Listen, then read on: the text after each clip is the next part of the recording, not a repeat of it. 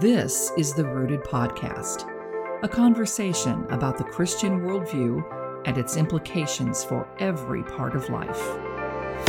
The Rooted Podcast is hosted by Steve Royce and Brady Johnson. Together, they have over 2 decades of experience in the business and tech industries and share a desire to help others filter all of life through the Christian faith.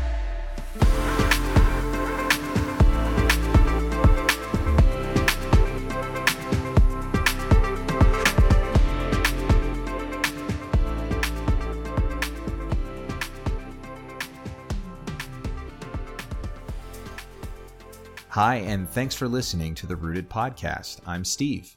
And I'm Brady. And on this episode, we're picking back up with part 2 of our needs assessment content to take a look at some of the most effective questions that you can ask someone and why they work so well. Yeah, and I would just say up front that we're going to be pulling some ideas from several books. And so I'll go ahead and I'll do the commercial for both of them right now. And we're going to put links to all of this in the show notes as well in case you want to pick up some reading for yourself while you're sitting at home. So the first one, we have mentioned this one several times on the podcast before. So that if you've listened, this shouldn't be a new one to you. And that is Tactics by Greg Koukl. There is a new version out. I think it's a 10th anniversary edition with some extra chapters and updated content. It's available on Amazon, and we will put the link there.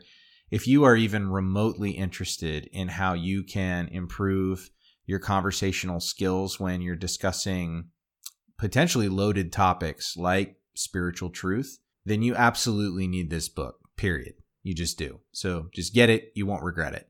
Another book that we are going to make a recommended resource is a book you may not have heard of, and it's our first time mentioning it on the podcast, and it is Permission Evangelism by a gentleman named Michael L. Simpson. And Michael has he has an interesting perspective because, like us, he's someone who has a business and marketing perspective, and he became a Christian later in life. And so he was an atheist and antagonistic, actually, to Christianity. He became a Christian, and then he was able to apply a lot of the experience he had from the business and sales world and marketing world to how he did evangelism. And so you're going to hear echoes of a lot of what we've been talking about in the podcast in his book if you pick it up. And there's just a really intriguing concept from the book that we want to share with you today. Yeah, that's awesome. It's good to know that there's even more content than what we've originally kind of talked about. And yeah, I'm sure as we keep going, we'll find more that we can link to in later episodes. But, to get started, we first want to do a bit of review. It's been about, 4 weeks now since our last episode on the topic. So if you go back and you were to re-listen to episode 7, and you could recall, we discussed some of the basic building blocks of good questions and really how to use them. And those building blocks were open-ended questions. Those are the questions that can't be answered with a simple yes or no, or even with just a 1 or 2 word answer. You have your follow-up and drill-down questions. Those are the ones that are going to piggyback off of something that was just said by the other person. That's going to give you that opportunity to really ask them, if it's something that you really want to focus on. And then the last one was the paraphrasing. Again, summarizing what you think that you had heard from the other person and what they say, so that you can really ensure that you're hearing everything they said correctly before you start digging into another question. Yeah, exactly. And the reason that we broke this topic of needs assessment and asking good questions up into 2 parts is because those building blocks that Brady just mentioned, those are really crucial to having a good foundation. And if you aren't comfortable with those kinds of questions or statements, then what comes next is going to be relatively difficult to jump into because it's going to assume that you're comfortable with those things. So at this point, we're going to cover today's content with the assumption that you're comfortable with those basic building blocks or that you're actively working on becoming comfortable with them. And the best way to do that is just to practice. And so, honestly, if you want to get better at asking open-ended questions, you can totally just practice on your family and your friends in conversation, on a Zoom call, whatever. And the best part is they don't even have to know that that's what you're doing. You can just ask them something out of the blue and be like, hey, tell me about what happened today or something like that, and just practice using these kinds of questions with people. and try and follow up or ask them about what's something that they just said. It works surprisingly well, and it will help you get to feel like this isn't so new when you're having a conversation with someone you might not know as well. So let's get into our 3 key asks for this episode, and that's kind of how we've formatted it. There are 3 things that you should be asking. So it's all about questions. And so our first ask is that when you are discussing with someone spiritual things, or you're about to have a spiritual conversation, or you're in the midst of it suddenly, the first thing you need to think about, you have to ask for definitions. And this is a concept that comes right out of Tactics by Greg Koukl. But in a nutshell, the idea is that when you aren't sure, like absolutely sure that you know what a person means by something they've just said, then you just need to ask, hey, what do you mean? Or what do you mean by that? And it seems simple enough, but it does 2 very important things for you. So first, it ensures that what you think that they mean is what they actually mean, which may or may not have been the case. And so let me give an example. As an evangelical Christian, I would be familiar with the majority of terms that a Mormon would use with me in a conversation about their beliefs. But it would be a huge oversight for me to assume that because I use the same term, that they and I must mean the same thing by it.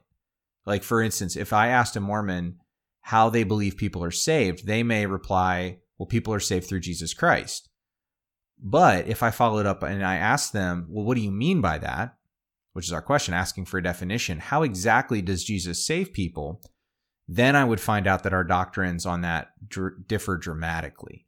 And I'm going to prove that. I don't want you to take my word for it. I'm going to read a couple short excerpts directly from the official Mormon website, churchofjesuschrist.org. They've just rebranded. And so this is very current. If you want to read the fuller article for yourself, I will link it in the show notes for you, just so you can fact check me and make sure that I'm not reading something out of its context. And so here goes. Here's a couple of the excerpts from different articles. Followers of Christ are assured salvation from the eternal consequences of sin if they are obedient. And the emphasis is mine on that.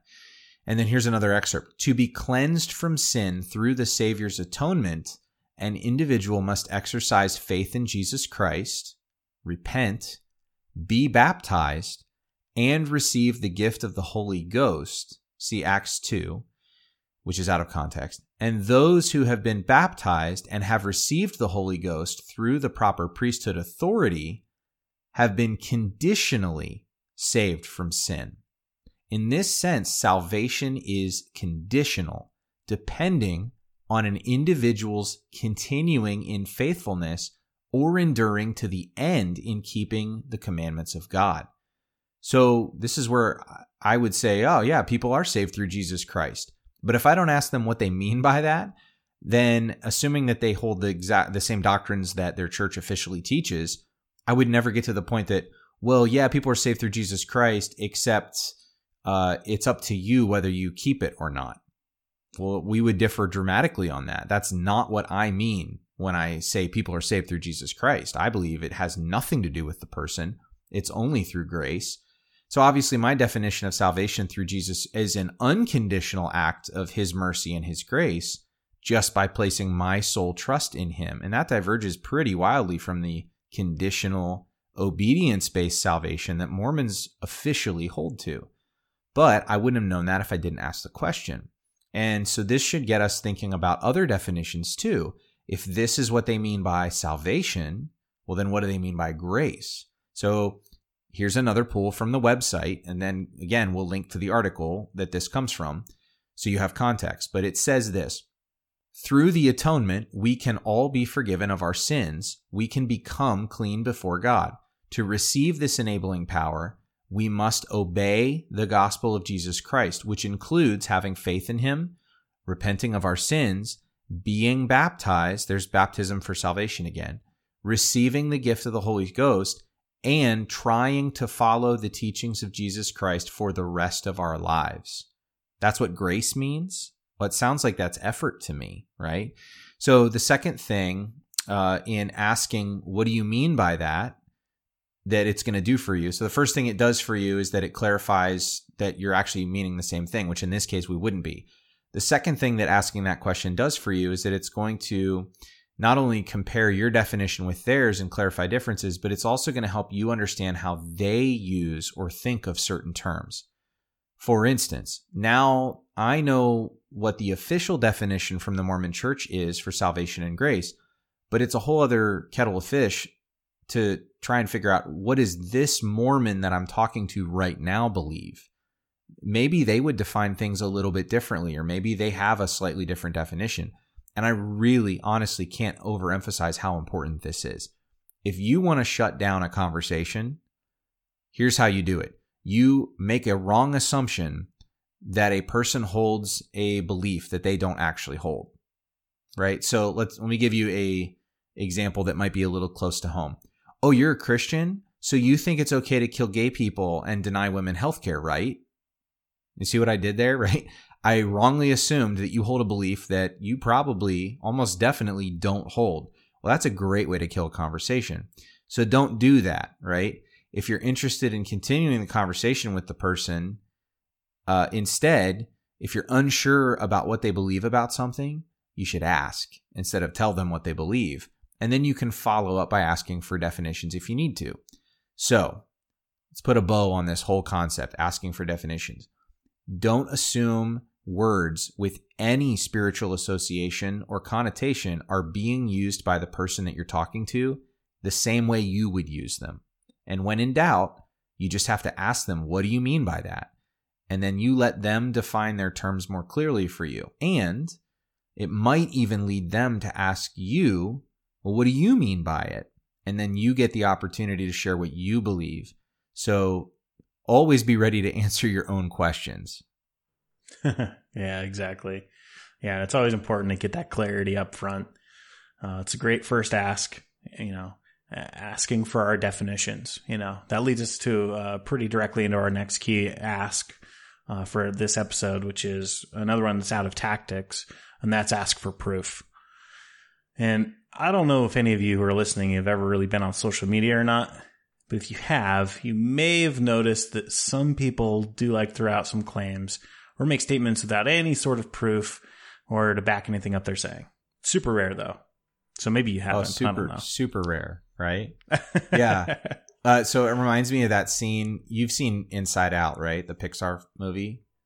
Yeah. Do you remember the part where they have they're going through the memories of the gal, and they run into someone who's carrying boxes, and one box is labeled facts and one is labeled opinions, and they get all knocked over and everything falls out and gets mixed up. And the guy is just like, who's in charge of it? He's like, just throw them in either one. It happens all the time. Don't worry about it. Or people like facts and opinions getting mixed up and assumed that they belong in the other box. Yeah, exactly. I mean, when you're talking with someone and they throw out a statement, that makes you wonder if what they believe or really where they got that information from, and just ask them, how do you know that? Right? Why do you think that?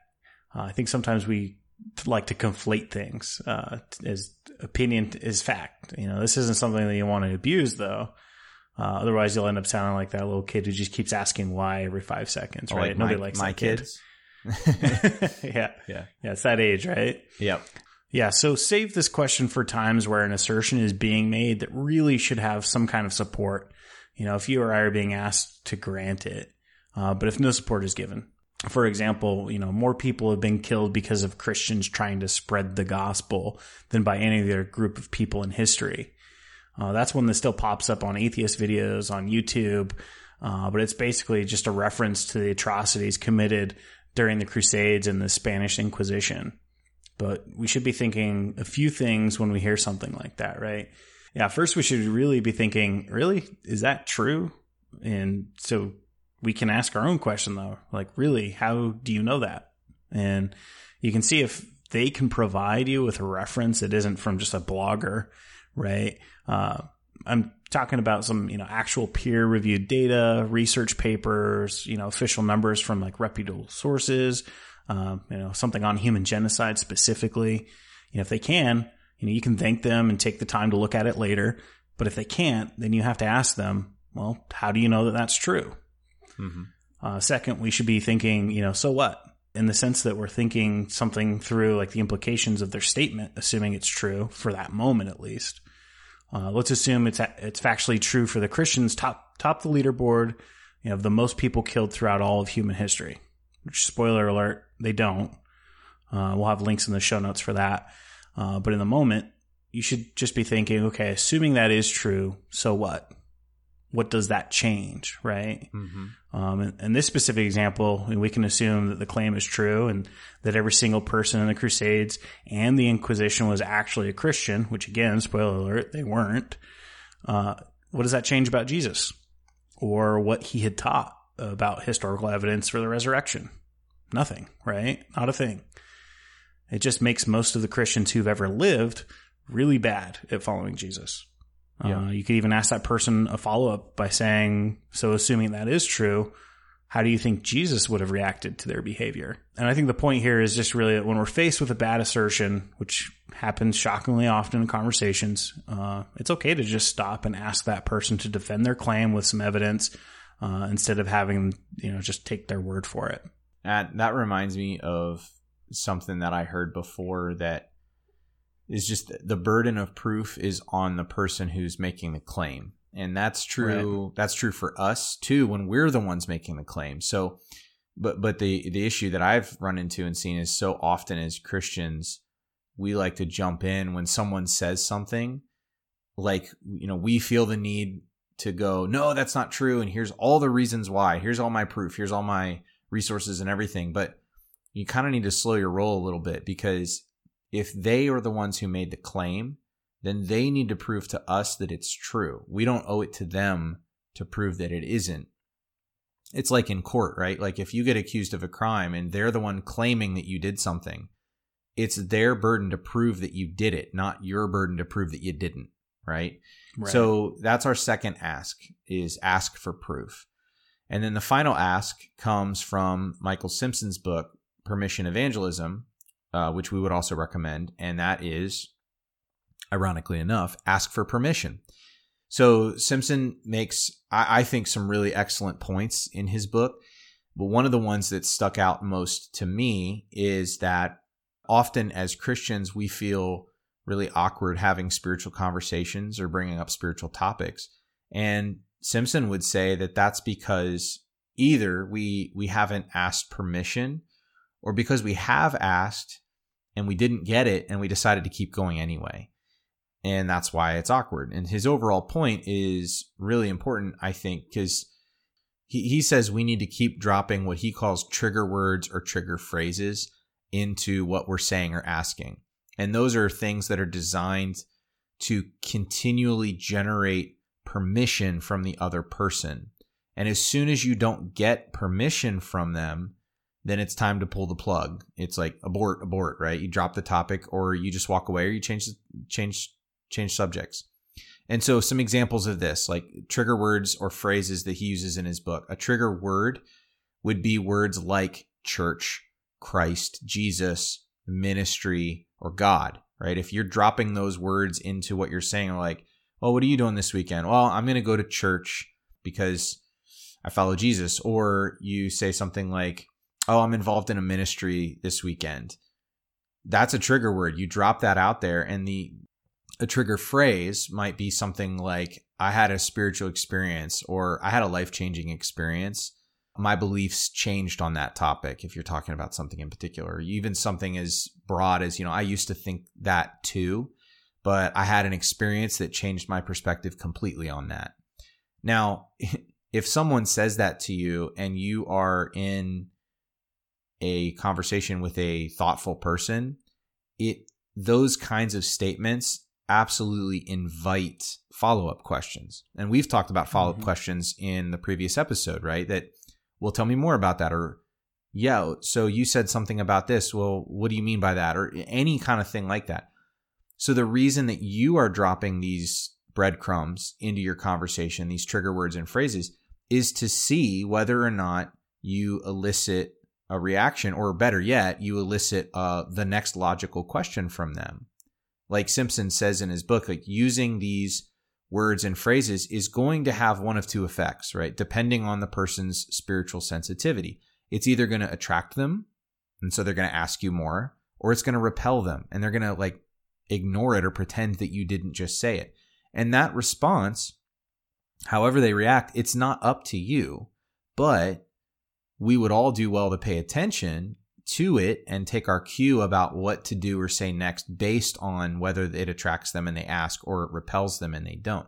I want to read a short snippet from his book that illustrates it. So he says in one of the chapters, a trigger phrase tells the person that you are open to revealing a bit of your life if he's curious. It leaves a question hanging between you. If he asks it, you know he cares. If he doesn't care enough about you as a person to ask the question, what makes you think he will be open to you presenting the gospel? And I think that's absolutely dead on. It reminds me of something that Jesus said and did. Jesus called his disciples to be fishers of men. And so think of this process, this trigger words and phrases, as like dropping bits of bait into the water. And some days, if you've ever fished, I used to fish before I stopped eating fish, but some days the fish are only going to respond to certain bait. And if you're a good fisherman, you're not going to sit around and just lament the fact that, well, I guess they're just not biting today, and then complain, right? A good fisherman is going to fish with a bait for a little bit of time, maybe a half hour, maybe 40 minutes. And if they don't get a bite, then they change the bait. It's not the fish's problem that they're not biting the one thing you're throwing out there. You change tacks, not them. So you change the bait and you keep changing baits until you find something that the fish do respond to. And that's a similar concept here. So you may get a chance to mention that you go to church. Well, a next logical question might be, oh, where do you go to church? Right? And which gives you another opportunity to ask a question or drop another trigger word or phrase out there. If you get zero response from that, or if they change the subject, or if they pretend that you just didn't say anything at all about church, they aren't biting. So just leave it. And as Simpson says later on in his book, success in evangelism is obedience to the Holy Spirit, not saving souls. And that to me is huge. Like when I read that the first time, I had to read it a few times because it's so different than how we think about evangelism. Well, evangelism means getting people saved. No, evangelism is sharing the message at the prompting of the Holy Spirit, not getting people saved. That's God's job. I think he's dead on with this. If you try to drop breadcrumbs and people just aren't responding, it would be disobedient to God to continue to push and not listen to the Holy Spirit's leading, and then maybe even potentially damaging that person's openness to future spiritual conversations. Evangelism is not sharing the gospel at all costs. Don't forget, Jesus told his disciples not to cast their pearls before swine, and when he sent them out 2 by 2, he even said to leave villages where their message was not received and shake the dust off their feet and move on, right? I think we can forget that sometimes. Yeah, no, that's great stuff. And I think the big thing that really sticks to me is evangelism is not sharing the gospel at all costs. You know, that resonates really well with me. Yeah. But yeah, so to summarize our 3 asks here. We have ask for definitions with questions like, what do you mean by that? Ask for proof with questions like, how do you know that? And ask permission as you go by dropping in those trigger words and phrases, engaging the response so that you know when to proceed and when to wrap things up. Yeah, and all that leads to a well-rounded conversation, really, because if you're following all these, then you know how to ask questions and listen to their response. But with trigger words and phrases, you also know how to get them or lead them to ask you questions so that you can respond. And so you have the give and take all sorted out. And once you've done these things, then you may find yourself with an opportunity to really get into sharing what you believe about things.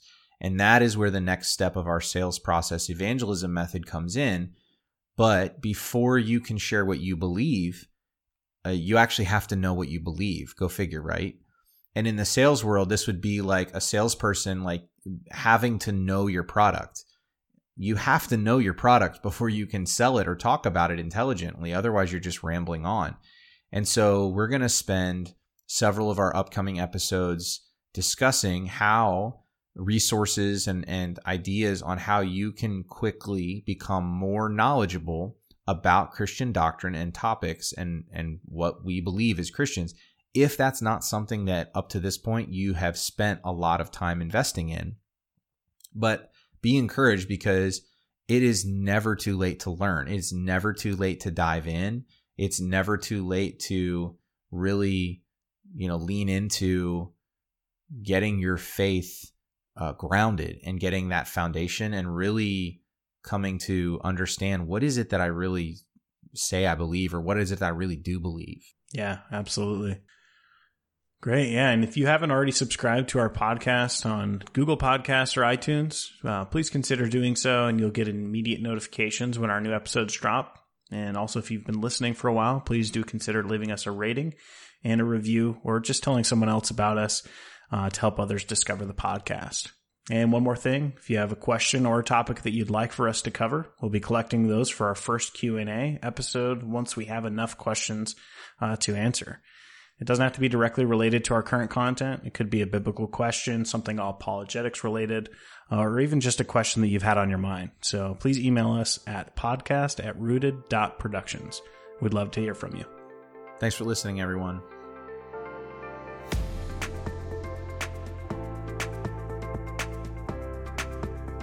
Thanks for joining us on the Rooted Podcast, a creation of Rooted Productions and an affiliate of the Oasis Church in Gilbert, Arizona. For more information about the podcast, or to submit a question or comment, please visit us at rooted.productions. Follow us on Instagram at rooted.productions, or email podcast@rooted.productions. That's rooted.productions. We hope you'll join us next time.